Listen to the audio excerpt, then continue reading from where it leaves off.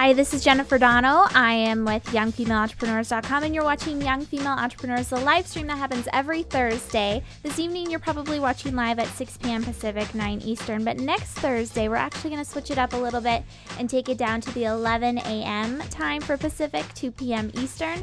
I'm just going to try and switch up things to see if young female entrepreneurs would rather watch during the day while you're eating lunch or trying to respond to emails, that kind of fun thing before, rather than doing it at dinner time or during the office, or I don't even know what's on Thursday nights anymore. But anyway, so we've done it every Thursday now, starting at the very beginning of March. And on this episode, we have Mahar of Stratejoy.com on.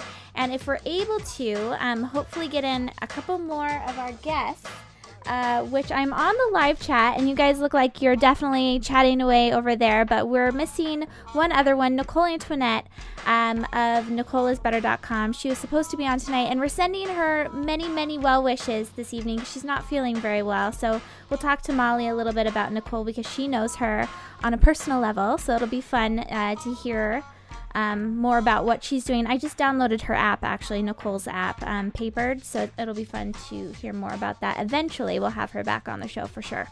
But Molly of Stratejoy, I've been following for some time. She used to be out in the Seattle area, so I've had the great privilege of seeing her in person. She's incredible, so inspiring. I actually took one of my girlfriends to her workshop a couple years ago, and it was so funny because at the time, she had never really thought about the idea of the quarter-life crisis and positivity and all that goes into living your life out to the fullest. And I swear that workshop changed her mindset in a lot of different ways, and she ended up going through a little bit of a mini life crisis after that. Molly's on in the green room saying that she started the crisis, but no, that's not the case. There's definitely outside influences. So again, I'm waiting on for that other guest to show up. Well, she's definitely, I don't want to say that she's late or anything like that. We're just having Google Hangout issues. We usually use Skype, and I've got Skype on in the background. So if any of you that are on the chat for the live stream, if you want to call in and ask Molly questions later, I will definitely be taking them. I'll open up the line by just saying, basically, if you'd like to Skype in, call in, and we'll have you back on the TV behind me. If you're brave enough, if you've got makeup on, maybe you have your wine glass, it's totally cool. If you don't, though, whatever. But before we get started and I invite Molly on, I wanted to talk a little bit about a couple fun things that are happening around young female entrepreneurs. The first one is that we've got the YFE book club coming up, and our first book is Craving Success, and I've got a couple moderators that have already read the book through, and they were just so excited. They sent me questions right off the bat, said that they loved everything that Melody has to say. Melody Behringer is the author. She is also the founder of the Crave Company, which started here in Seattle, and I know Molly has some experience with Melody, and it'll be fun to hear more from her. But the Crave book, or Craving Success, is all about some of Melody's failures. I don't want to necessarily say failures, but definitely life lessons. And that's something that we as young female entrepreneurs could definitely benefit from. So we're going to be reading that book starting on April 23rd. Go to books.yfe.me. I have a screenshot, too, of the site too. So if you can go over there, sign up. We're doing it over a Facebook group and the YFE blog, so it'll be a really fun participation, cool kids thing like that. So the next thing is the Twitter chats. I have some fun stuff coming up in April and May, and I'm going to be posting that onto the blog and through our email list on Monday. And then I've got a really cool guest blog too for that. But anyway, that's enough about YFE. Why don't we go ahead and invite Molly Mahar of Stratejoy.com on. Thank you so much, Molly, for being on the show. I so appreciate it. Goodness gracious, I love this girl, so I'm so excited to have her on. Let me adjust. Sorry, Molly, I had everything up. Okay, perfect. Hello, Molly. Why don't you go ahead and introduce yourself to everyone that's watching? I'm happy to. And I'm happy to be here, Jen. Thanks for inviting me. And look, I got a solo show or something. I know. I feel special. As Jen said, I'm Molly Mahar from Stratejoy.com, and I run a coaching and training company that really focuses on empowering women to live life on their own terms, their own definition of success, whatever that may be. It's probably not going to be mine, so that's kind of on you to get that sorted out. But Stratejoy is full of inspiration, resources, tools, and camaraderie, probably most of all, to help you do that. It kind of started off on this idea of the quarter life crisis, right? That meltdown that you have somewhere between 23 and 31 about what you actually want to be doing with your life, whether that's personally or professionally, and having a place to go where you can get help or inspiration or hear stories and know you're not alone in that feeling. And that's how it started. It's grown from there. We've got offshoots of entrepreneurs that we're developing more products and groups for. The next piece I think is going to be mamas, because I know I'm 8 months pregnant right now. 8 months pregnant. Did you know you're really pregnant for 10 months? Yeah. Right? Isn't that weird? Why? I don't understand that. Yeah. Anyway, I'm due in a couple months, and I can tell that is going to feel lonely and scary and overwhelming as well, which means we need a Stratejoy community for it. I love it. Am I able to ask for a belly shot this early on in the show? No, we're good. I'm used to the belly shots. Okay, let's see if I can get tilted down. Oh my goodness. There we go. 360 or 180. Oh my goodness. Congratulations on all of that. I think the last time I saw Molly was when I don't think you were even married. It's been a while, I feel like. I think I might have been pregnant then. I think you were pregnant. That's funny. But anyway, keep going. So you are planning on doing a mommy Stratejoy community. But why don't you tell us, you've recently had a pretty big accomplishment as far as being the blog side of Stratejoy. Do you know what I'm talking about? Yeah, accolades. Woohoo, gold stars, love them. Yes, I was in Big Sky, Montana with my folks, and I woke up one morning, and I have to tell you, I was feeling pretty pouty about Stratejoy, and I'd just been whining to my parents. I don't even know what about. And I wake up and I jump on Twitter or whatever, and someone's like, hey, congratulations. I'm like, on what? And I'm like, pro blogger, top 20 bloggers to watch in 2012, which was such a compliment. To be surrounded by some of the people that I was surrounded with was very, very cool. And it also made me laugh because I don't necessarily consider myself a blogger. I mean, I have a blog in support of Stratejoy, but I always think of myself as a teacher or a coach.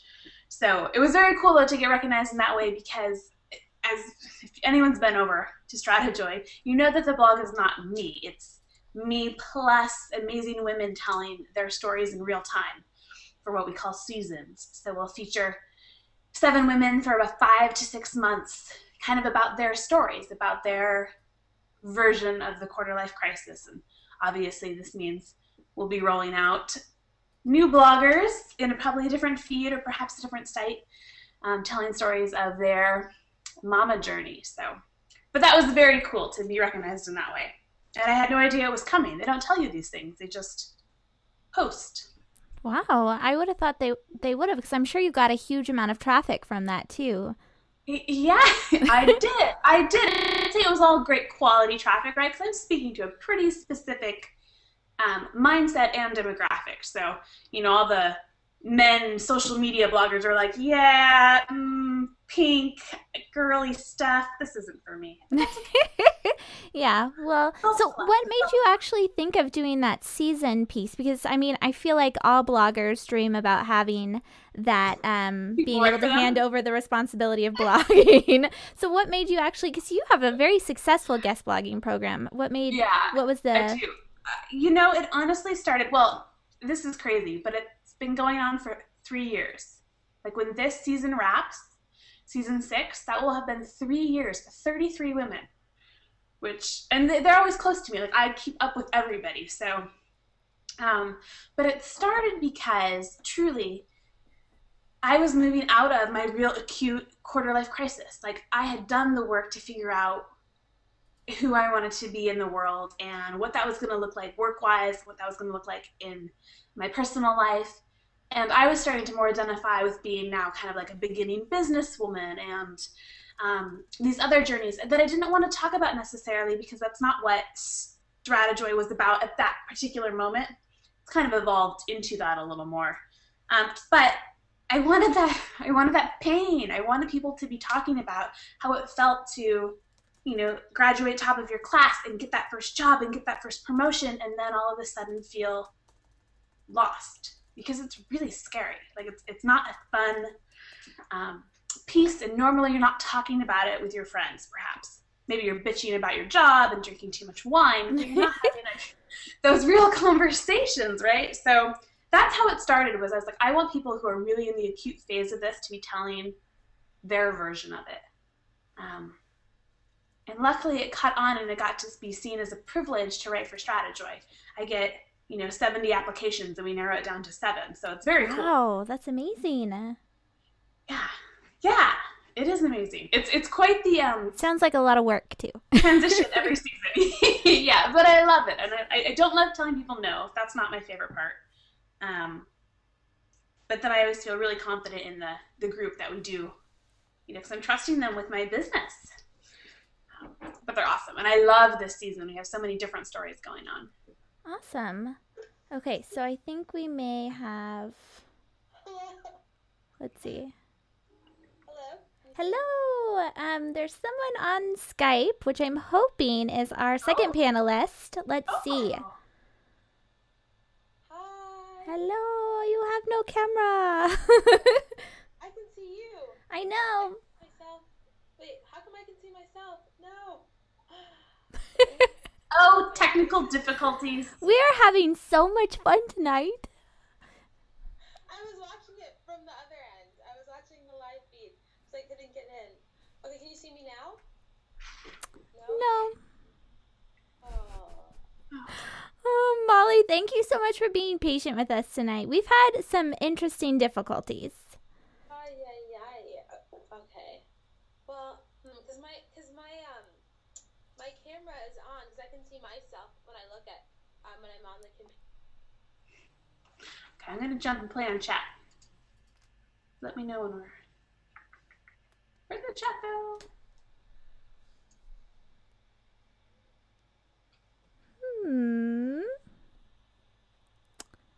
I think I just ended it, unfortunately, with her. Oh. Oh my goodness. So anyway, Molly, I'm sorry. So we're talking about this season, the bloggers, and how you've had a tremendous amount of interest in it. I'm gonna call her back one more time. No worries.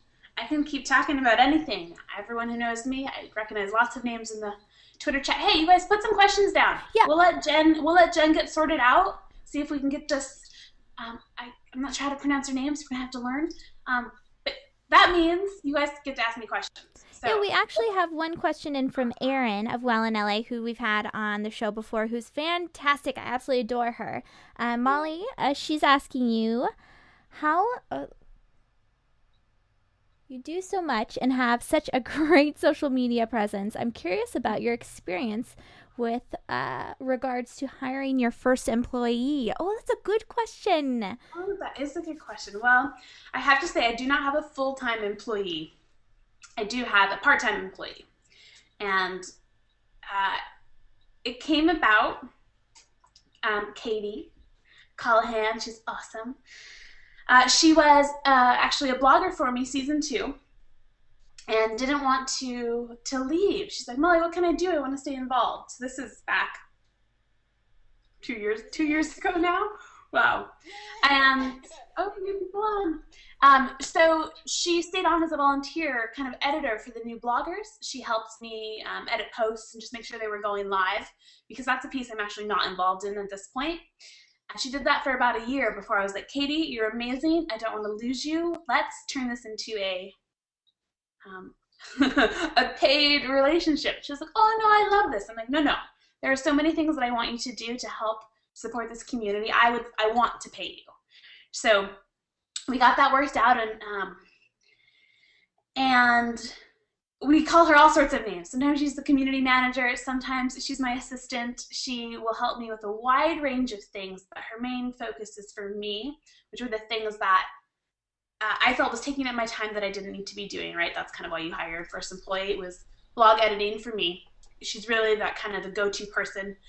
after we move through the process of selecting for that, she helps make sure I get newsletters out, doing maybe all the formatting and pieces, besides the piece that's in my voice, right, that I actually write. She gets that set up for me. She helps me load social media, like quotes and things. The rest of that, like if I reply to you, that's me replying.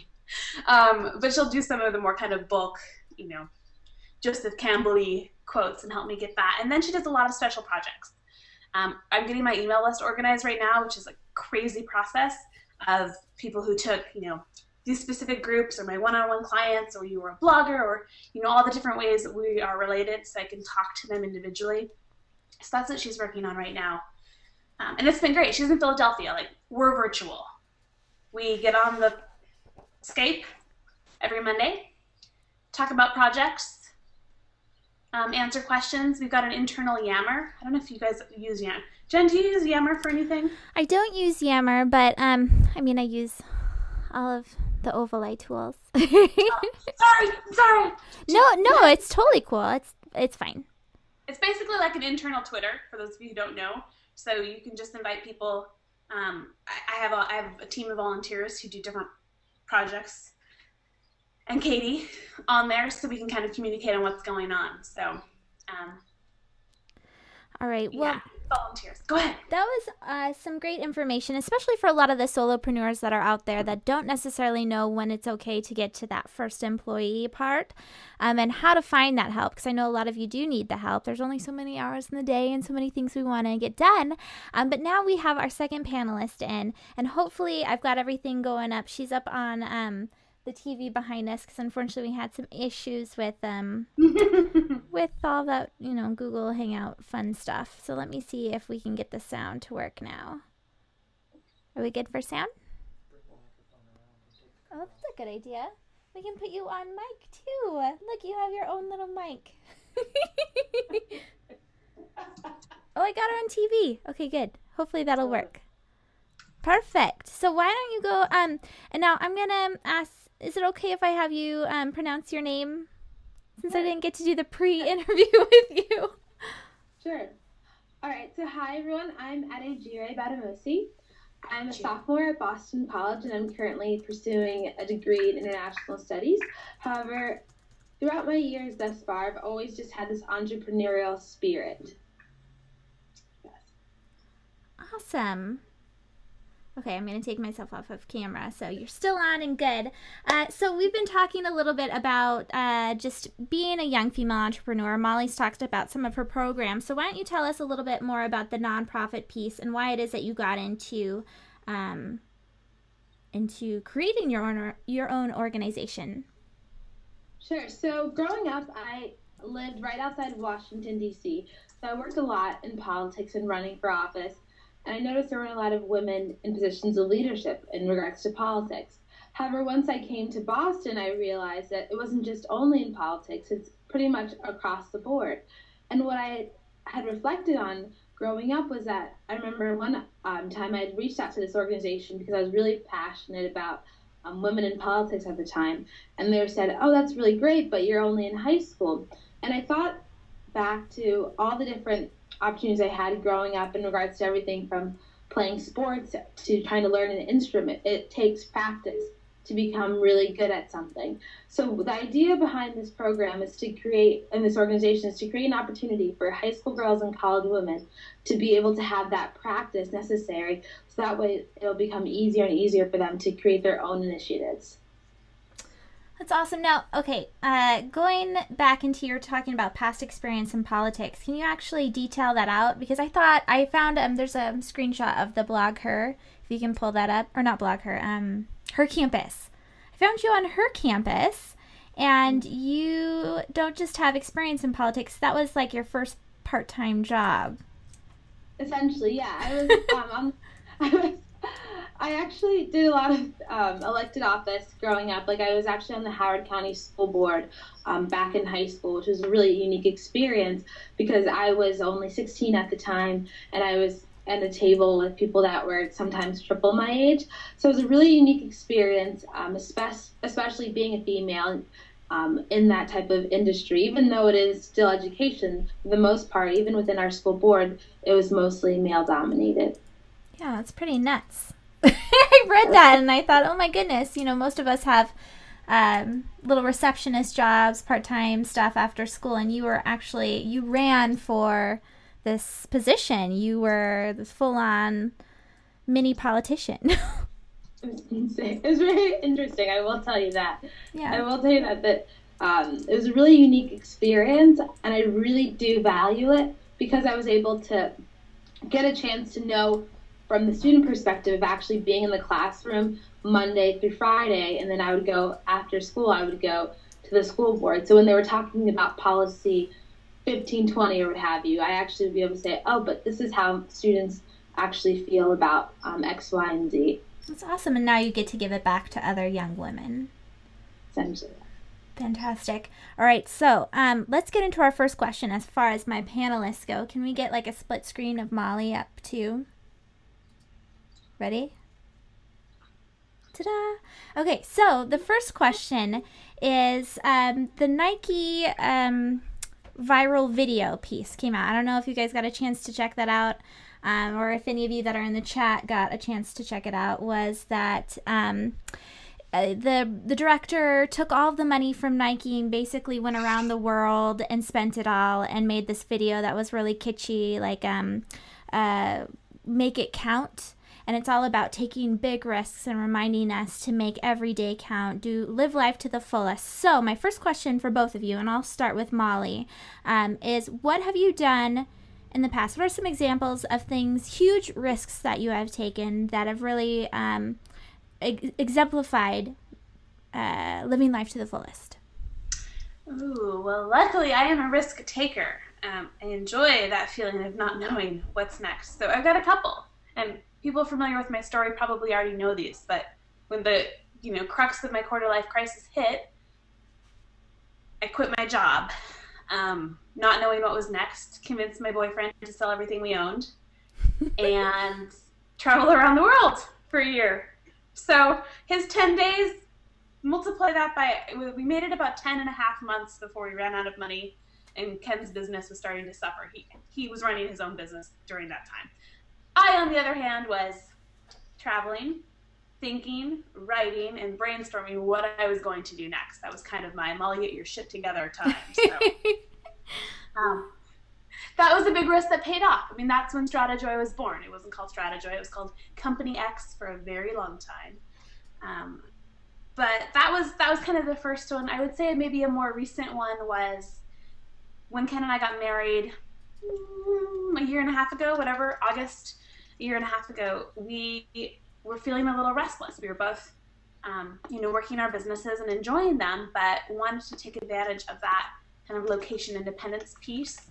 So for our honeymoon, again, we got rid of we didn't sell everything this time. We put some of it in storage. But left Seattle and jumped in our car and traveled around the States. And I taught workshops in lots of different cities, and we met up with all sorts of people, mainly people I knew from online. I had this crazy 4-month road trip, honeymoon, Stratejoy tour. And a lot of people were like, Molly, aren't you nervous about losing clients? How are you going to work while you're on the road? And I just, I'll figure it out. This is why I'm doing what I'm doing, so I can have this piece of freedom in my life. So I got sick of it for sure, but it was a great in-between kind of the marriage and then moving down here to San Diego. So awesome. So a risk maybe that you are planning on taking, are you able to take us or tell us about any big goals that you have for the year, things that are really going to be pushing your limits other than having a baby? Giving birth? Yeah, I'm totally going a la natural mama in the bathtub kind of birth. So I think that's going to be an experience. I'm not going to act like that's not going to be super painful, but have fun with that one. I'm taking hypnosis classes. I'm good. Oh, good. That's smart. I know I don't look like one of those dreaded hippie girls, but at heart I am. So we're doing that. Anyway, but yes, besides that piece and not really knowing what becoming a mother is going to do, Jen, I know you know this for my business and kind of our life. I would say the next thing that feels really scary to me is that it's time to write a book. Yes. Dun, dun, dun. And that feels very frightening to me. Again, I don't identify as a writer necessarily, so that's a big stretch. Yeah, we had Natalie McNeil of She Takes on the World on last week for the live stream, and she wrote her book. It took her a couple years before she actually got it out on paper and published. So I know it's a process, and it's good to have big goals like that. But I'd understand if you had the baby and wanted to just lay on the beach all day. Yes, there's part of me that thinks I might become a maker of cheese and a lavender farmer and not do anything online. That Basically, sounds like those are a plan too. the opposite things of working online to me. That sounds good. So, Jire, did I say your name right? Yeah. Okay, awesome. Yay. All right, why don't you tell us, let me make sure that you're turned up okay and that everyone can hear you. Why don't you tell us about a big risk, a couple examples maybe about big risks that have really shown that you're living life to the fullest? I would say continuously. I love to cold call all the time. I mean, the worst someone can say is no. And what I've realized with all those different cold calls that I've done throughout my life thus far, they've always been an opportunity for me to either learn something about myself or potentially for someone to guide me in a direction that I never even thought of. For example, last year when I got here to BC, I randomly researched a professor that I thought was really interested in what I'm passionate about. So I emailed her and asked her if I could just sit down and speak with her. And from that meeting that I had last year, I was able to develop a relationship with her. And now I'm even proposing research that's looking at girls and in Nigeria and comparing programs that work to empower them abroad. So that's been another opportunity, and just that was from an email, just simple.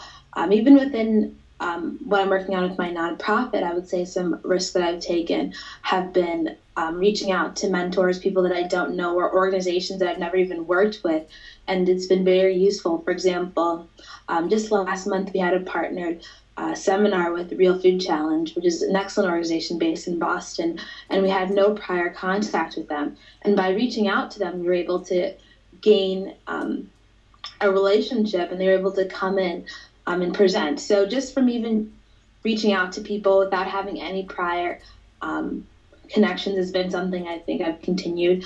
And also, I love, I guess you could say, rejection in a way. I mean, even going back to high school, I remember I tried out for the field hockey team and I didn't make it, and the lacrosse team and I didn't make it. I even ran for various student government positions even before I ran for the school board, and lost every single one of them.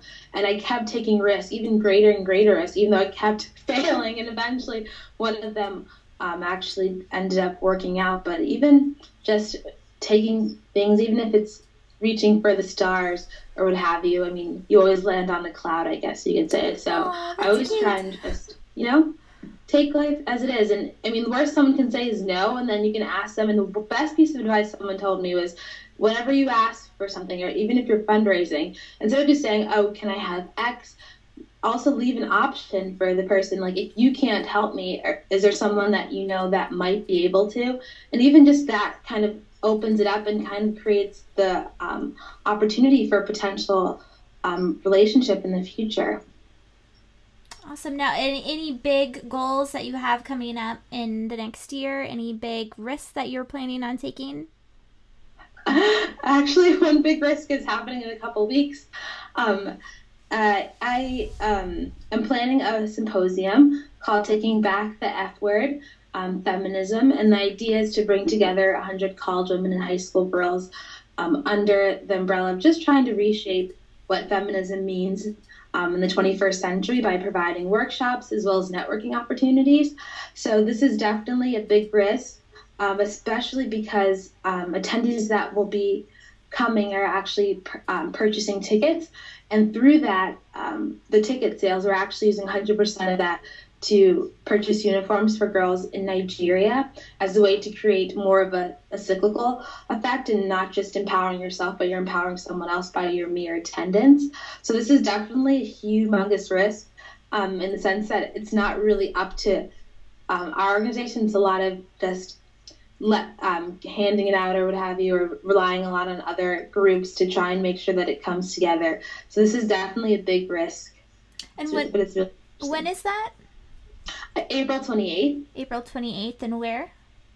It's going to be at Boston College. However, it's open to students as well as professionals from across the city of Boston, women and high school girls, just to bring them together, because I feel like what I noticed as well, and people that are working on organizing this, is that there's stuff going on at Boston College, but then there's awesome stuff going on down the street at Boston University, across the river at MIT, and no one's actually interacting with one another. And imagine what would happen if these women from all these different college campuses, as well as even in the city, started connecting more with one another, then perhaps we would even be able to achieve more than we even thought of or dreamt of. Very nice. Now, I totally just forgot what I was going to ask you. But we do have we have a question. I'm trying to keep all of these things in my little brain. But Morgan had a really good question a while back as far as when you have a project, when it is, and Morgan, I apologize if I'm totally butchering your question, but it was back there a ways. But it's something like along the lines of, when do you know to let go of a project? What is that point where you're just like, okay, this has gone far enough, and moved on to maybe the next project, or just gave up altogether and went and got a job? Molly, maybe that definitely happens a lot. I say what always drives me to a project is some kind of like spark or passion, because otherwise it could get really, really daunting. Like, you have to have that inner passion. So what I realized when I need to like move on, for example, when I worked a lot with like internet safety and things like that, I just started to notice that there were, first of all, like other, by the project that I had started, there were other solutions that were created. So perhaps maybe because that wasn't so much like a business venture, the actual like solutions were being implemented. Like what I had been working on had actually been created an actual like solution within my community.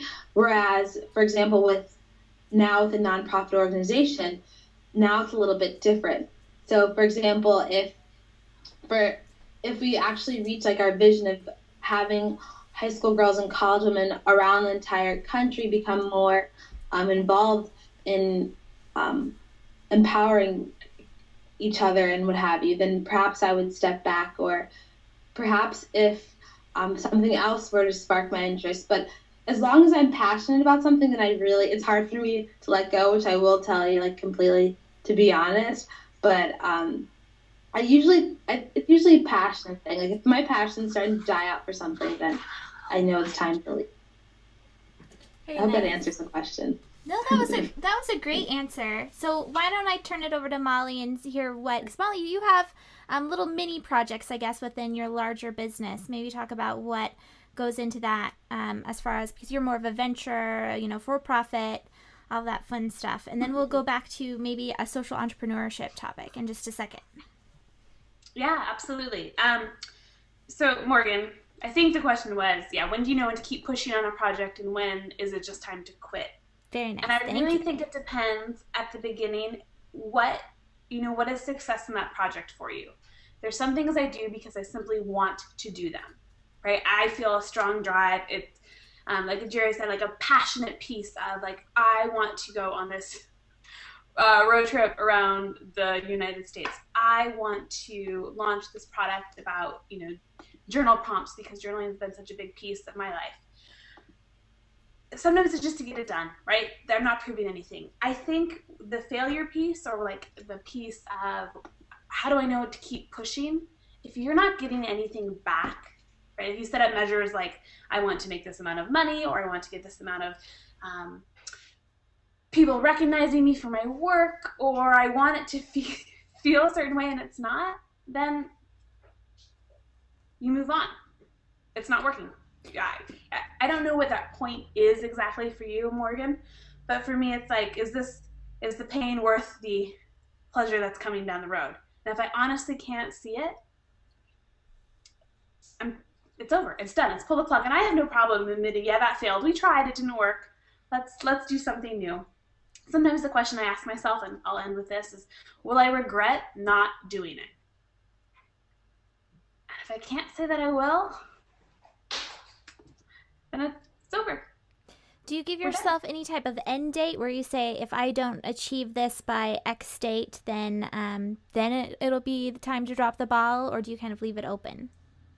A lot of the things that I create in my projects within my business, if it was really up to me, I would probably quit a lot of them. But because they put them out to the public, right? Because you get to that point where, like, this is so hard. So many things are going wrong.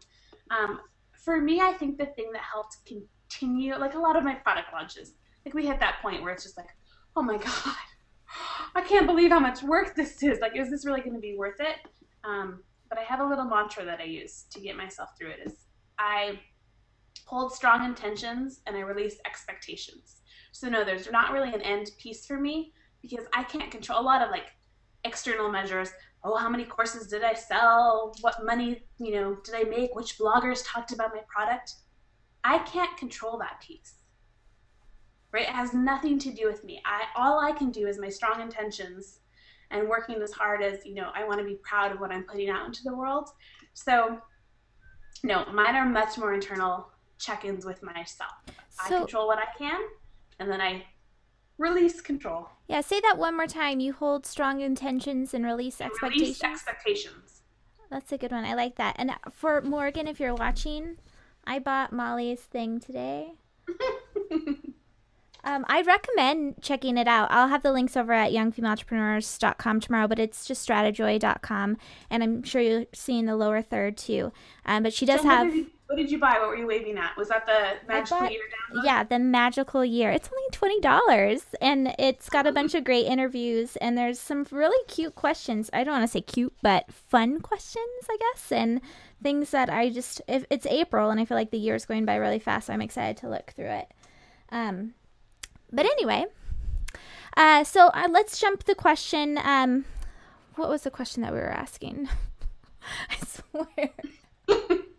We were asking, that was a question to Molly about projects. Let's go ahead and move on. Ladies that are watching, I apologize. I'm not normally like this, but I do have a 20-month-old and a hosting business, and this has just been a really crazy day. So anyway, moving on.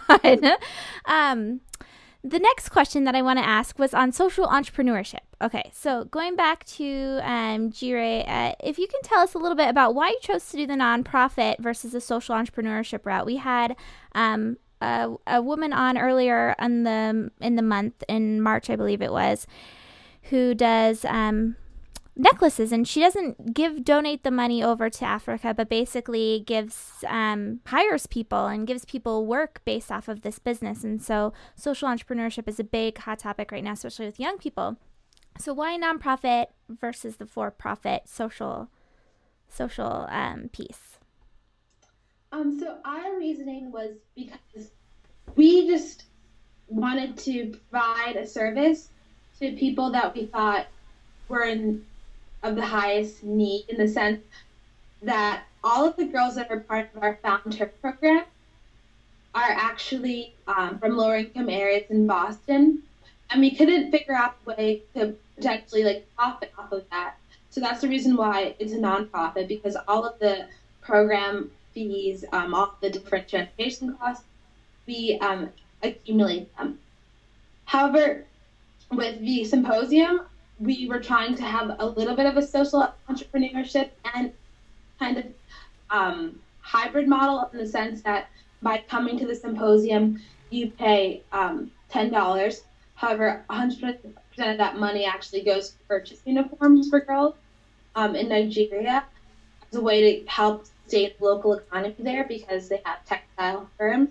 However, they're usually underutilized, and there's a high need of actually getting girls into primary school. So by utilizing the need on the ground there, we're able to have somewhat of a little bit of a social entrepreneur impact, but we're still not profiting in that sense. Okay. It's interesting. I always wonder why one company goes for profit versus the nonprofit route. So my next question for both of you then is more so on the fun, cutesy side of young female entrepreneurs. We like to ask questions about, the how-tos, the building blocks of building a business. But on the other side, there's a reason why we all come together and like to chat with one another. It's that we're going through similar life experiences, right? Molly's having a baby. Jerry, you're in college. So there's definitely different things that are going on for us versus our male counterparts or our even women that are older. I partner with my mother in business, and we have very different day-to-days. So I want to hear from you. What exactly does your day today look like? When you wake up in the morning, what happens to when you go to bed? You don't have to go into crazy detail or anything like that, but maybe tell us a little bit about what it looks like. I'll start with Jerry since you, Molly, Jerry can't hear you. I'm really sorry about that. Again, technical difficulties, all sorts of fun stuff. So Jerry, why don't you go ahead and get started? Sure. So it's funny that you asked that, because the past 24 hours have actually been the most not traditional for me. Because I had a really big paper due this morning, so I did stay up really late. Also, it was an all-nighter. However, a typical day usually would ensue, like, I try to get up and do, like, some kind of, like, meditation exercise. And then if I can, like, go to yoga or do, like, a little, like, a run, just to get my day going, because I know that whenever I do exercise in the morning, I tend to be more productive with my day. And then usually I go to class, obviously. And then besides that, then I always have this, like, internal battle, like, to make sure that I'm spending as much time on my homework as I am on, like, my other projects. So I have to prioritize my time and even, like, police myself in the sense that I'm making sure that I spend enough time on my homework. But then outside of work and school and all that stuff, I definitely do love to take advantage of, like, the city of Boston and hang out with my friends or what have you, and we do, like, different things, like even risks, talk about risks. About 2 weeks ago, we went to this event called Beast Math, which is really, really interesting. It have them all over the country, but essentially you have an idea, you present it to a group of community members that come and donate as much as they can. We have, like, a communal meal, and we do just different things like that around the city of Boston. My day-to-day. Well, that's fun. I miss college. That's fun. Actually, this weekend is Marathon Monday. What's Marathon Monday? It's in Boston. Apparently, I'd never heard this holiday before coming here, but it's called Patriots Day. And essentially, we don't have school, and the Boston Marathon runs past campus. So a few of my friends are running it this year, so I'm actually going to run with them from school to, like, the finish line. So that's fun. Sounds like fun. So, very serious girl, but likes to have fun and takes care of herself, which is kind of the running theme of all of the people that we've had on Young Female Entrepreneurs, is really that they take care of themselves, they like to have fun, and they are very serious about fulfilling their mission in life, which is really nice. I think it's good role models, being a good role model for other young women. So, Molly, I want to kick the question over to you. What does the day-to-day grind look like for the owner of Stratejoy.com? Dun, dun, dun. It's really shifted over the course of my business, but I will give you what my day looks like right now at however far I'm at, 8 months pregnant. One of the things that's different for me is that my husband and I have, for the last several years, both been entrepreneurs, and he's working in a more traditional, he goes to work, he has employees, kind of the long days. And I'm in a new city, or fairly new, right? I've only been down here 8 months. So that means I've been working a lot. And I'm working from home right now, so we'll wake up without an alarm clock, which is awesome. Early, like, I don't know, early for us, 6:40-ish. Put on my pajamas or my walking clothes, whatever fits these days, and go for a walk. Pretty much every single day. That plus some prenatal yoga is kind of the extent of my exercise right now. So go for a long walk, and we'll go to our coffee shop where some of the people in San Diego who know me, and we'll drink our decaf coffee and talk about plans and business and life. And then get home and, sorry, someone's at my door. I work in projects, so my days. Sometimes I'll go and run a bunch of errands and have nothing to do with work. Normally, I coach maybe a call or two throughout the day, and then I normally have a group at night, like kind of in the 4 to 6 o'clock. So those are the things I have to be present for. The rest is really what I want to give my time to. Writing prompts, creating products. I keep crazy to-do lists. This is my to-do list always from Tuesday. Oh, that's so pretty. But I like to make them special. I say like, marvelous Monday, terrific Tuesday. I try to cheer myself up. Yay. But that's kind of sad that Tuesdays is still not done. That's okay. And I'm very organized, but pretty. Like I have pretty folders over here. And I just tackle projects. That I can't give you any better. Sometimes I work in my pajamas. Sometimes I feel better if I get dressed and obviously do my hair when I'm going to be on a Skype video. I try to get outside because I live in San Diego, so lunch is always on my porch. Reading books mainly. I love to read. And now all of a sudden authors are sending me their books to like review, which is so fun. I know I got on like some list or something. I don't know. So I've got lots of cool stuff coming in. But I mean, honestly, I try to at least have some interaction every day, which a lot of the times that means it's a Skype, like colleague connection call. I know we talked about how relationships are like vitally important. Well, they are. And I try to keep up with my Seattle connections and my other kind of online colleague connections through Skype calls because I don't have as many in-person friends here. Okay, so Molly, I have to ask, are you somebody that does the Ugg boot in their pajamas through the whole day, or are you one of those women that has to get dressed and put on their makeup every morning in order to be productive? No. I literally didn't shower until like 4 o'clock because I knew I had to be on this. So, no, I'm perfectly fine working in my sports bra and my pajama pants. Oh, that's so funny. Yeah, that doesn't bother me. I get pretty focused, and sometimes I don't. And if I'm having one of those days where I'm like, this is a crap day, I don't force myself to work. That's one of the cool pieces, right? There's nothing that is so vital. Like, no one's going to die if I don't answer email. So I'll go run my errands. I'll go to Target. I'm working on, obviously, the nursery. And I've got a bunch of birthing stuff going on right now. Tomorrow, I'm going to go to my doctor's. I'm going to go eat a smoothie at my favorite restaurant. I'm going to go buy a new dress because I'm outgrowing maternity clothes. I'm going to go buy a stroller. Like, that's my day. That's what I have scheduled in my calendar. So that sounds pretty good to me, because right? I own a business and it doesn't sound like that. But that's the nice thing about entrepreneurship is that you can make it whatever it is that you want to make it. And I'm sorry, but Molly is the smart one in this situation because she's able to just she delegates her blog posts, and guess what? Stratejoy.com is still fantastic. You win awards for that. You're still doing your job. You don't have to be physically in the office. So I have my last question for both of you, and then I'll let you go because I know we got started late and everything. So I thank you so much, everyone that's still watching, and to Molly and Jire about the technical difficulties. But my question is, Sheryl Sandberg, of the CEO of Facebook, she last week came out and I believe it was Makers that did a full series on her and different things that have happened in her life and things that she holds valuable. But she said at 5:30, I leave the office and I write emails late at night so people know that I'm working. In the morning, I wake up and write emails, and I want people to know that it's okay and to go home and be with your family. I wanted to hear both of your thoughts on that.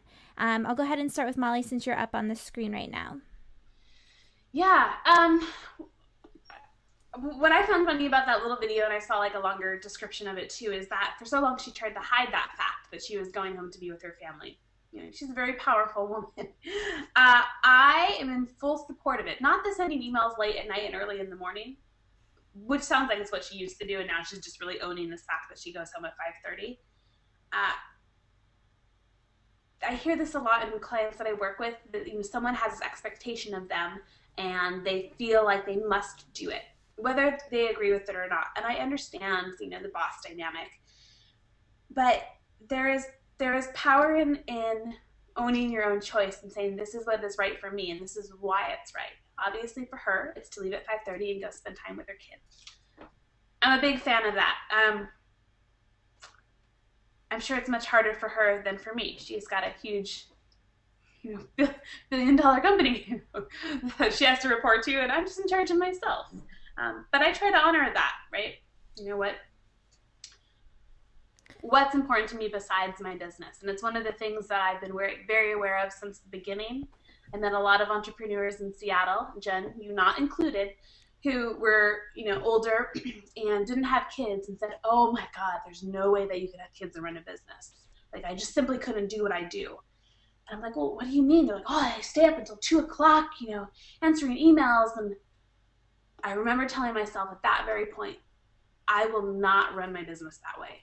If it gets to that, it is no longer my business. That's not what I want. I don't want to craft a business that requires me to give up my life. So I think that's a great example for young women, because that is really what we hear day in and day out, is that entrepreneurship is all about working hard, working really long hours. And there's something to be said about being smart and just building your business around your lifestyle, and that it is possible. It's not always pretty, but it's possible. Yeah, sometimes I'll work till 2. But, and perhaps I'm giving up some rewards that people who are working around the clock are getting. But I don't care, because that's not my definition of success. It just isn't. Very nice. So, Adejire, and I think I just mispronounced your name. But I wanted to hear the college side of it. So you haven't even entered into the workforce, had that experience yet. Why don't you tell us a little bit about what it is that you think, or what your opinion is on the Sheryl Sandberg leaving at 5:30 piece? Sure. I mean, to be honest, growing up, my mom always worked like a full-time, like 40-hour a week, traditional 9-to-5 job. And I honestly noticed how much she really did want to be at home.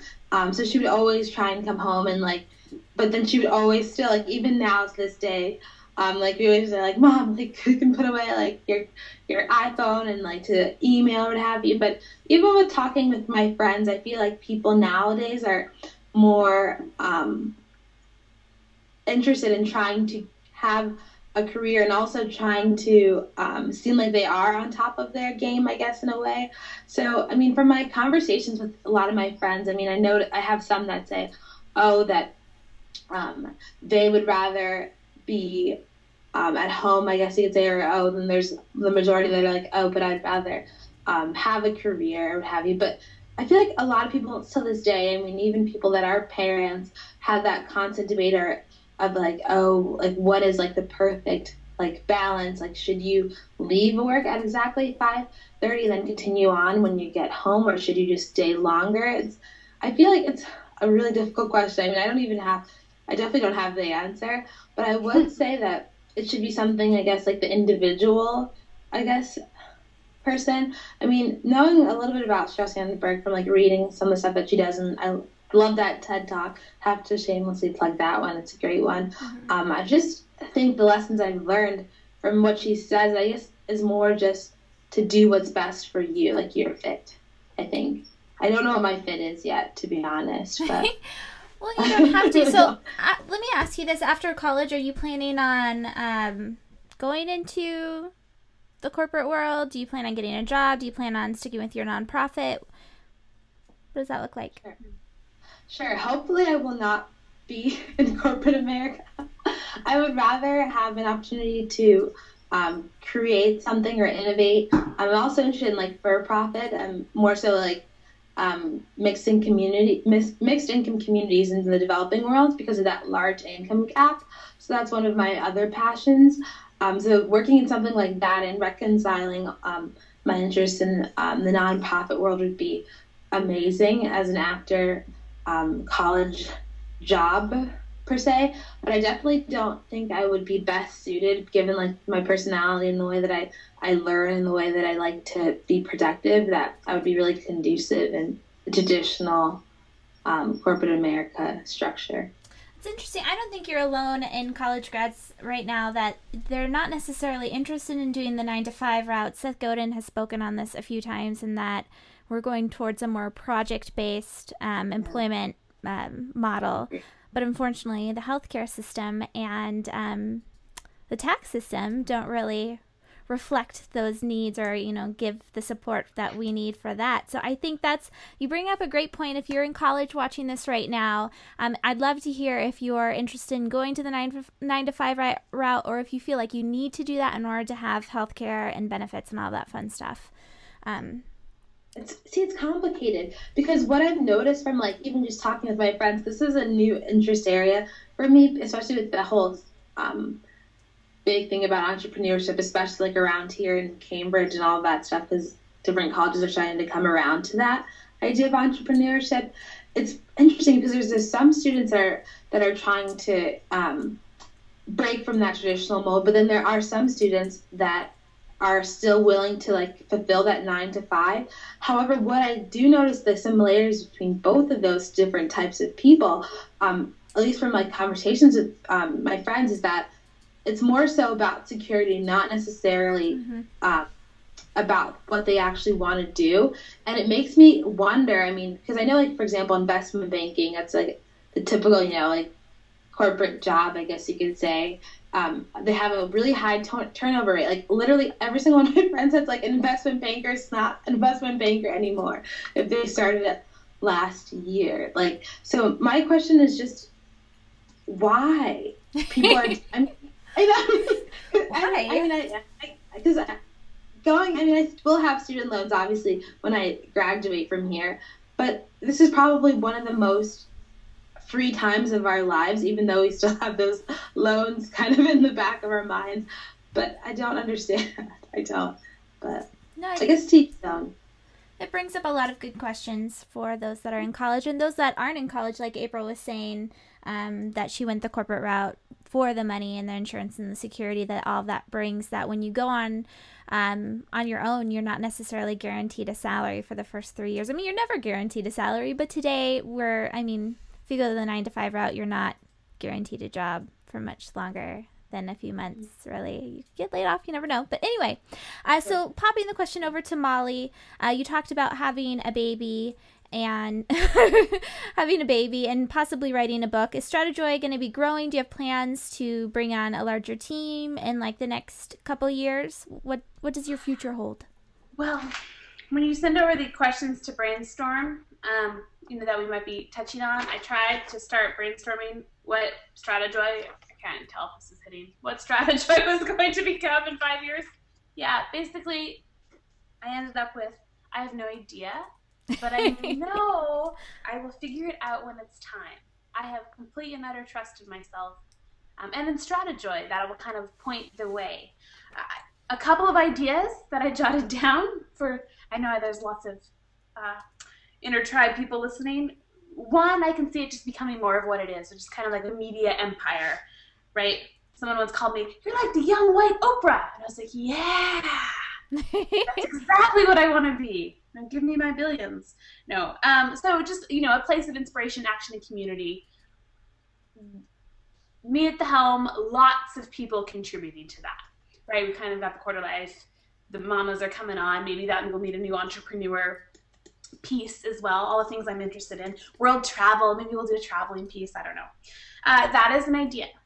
Another is I will get completely sick of running a big community, even though I think I love it. I'm a connector at heart, so I can see going just the very much author, speaker route. I can see it turning a little more corporate. One of my personal interests in research is the companies that are using happiness as a measure of the health of their company as well as profit.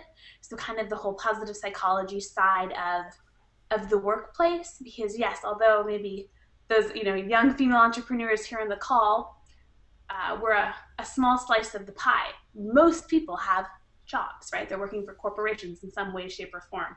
So how do you make that experience better for both them individually and companies at a whole? Sean Anker, if anyone else is interested in this, is doing fascinating both research and then application of this in the corporate world. So I can see it going that way.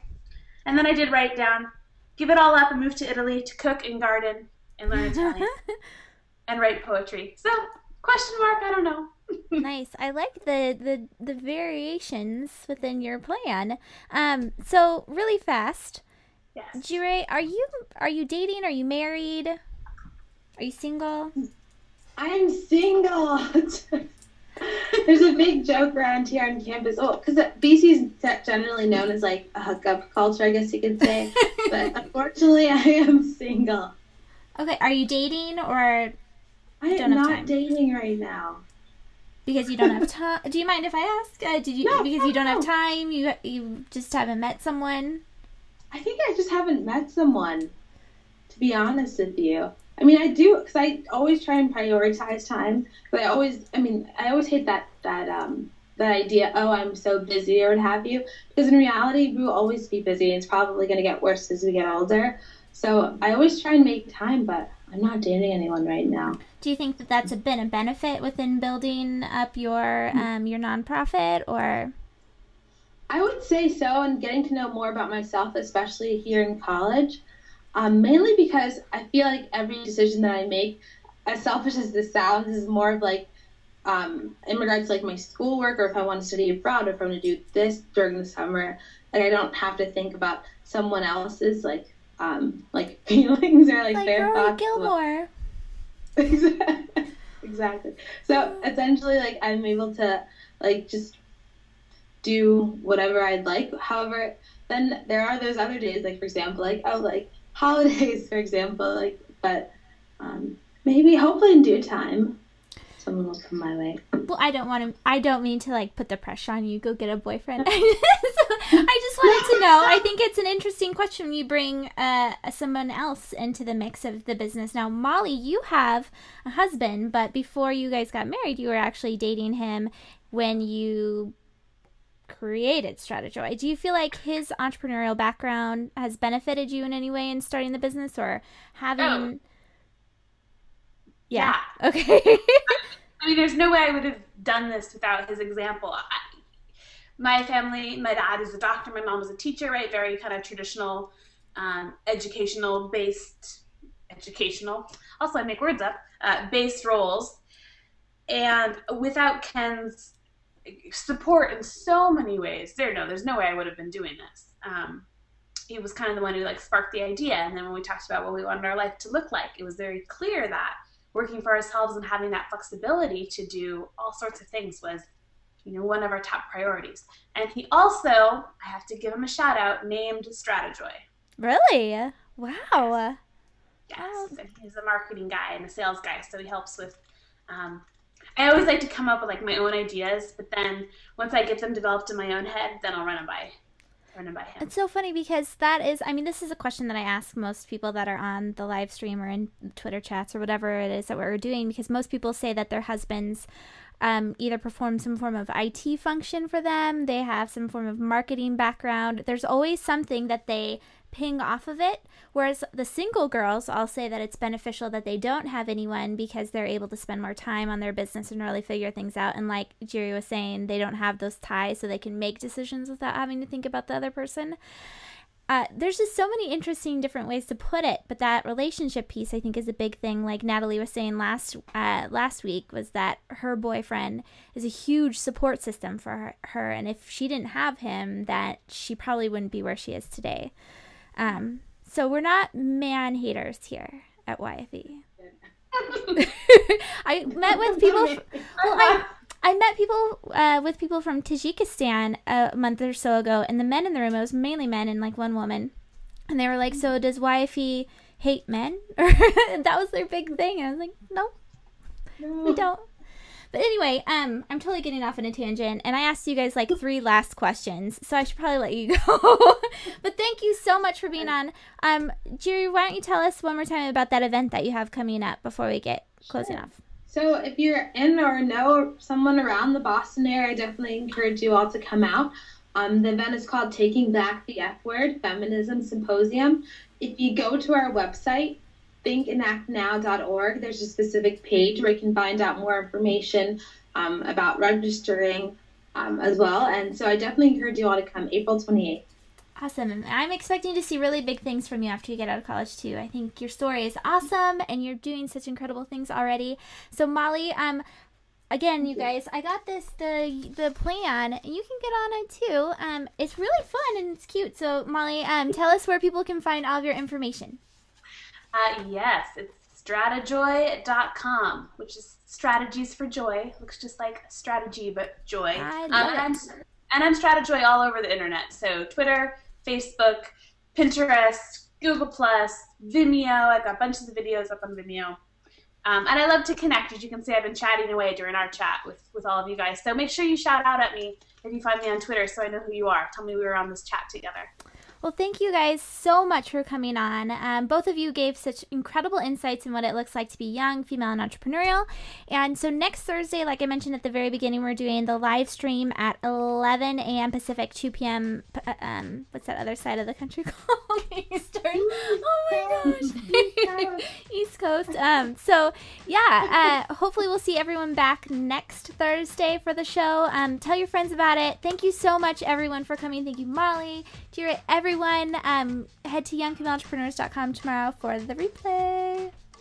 Thank you so much. I really appreciate it. Thanks, Jen.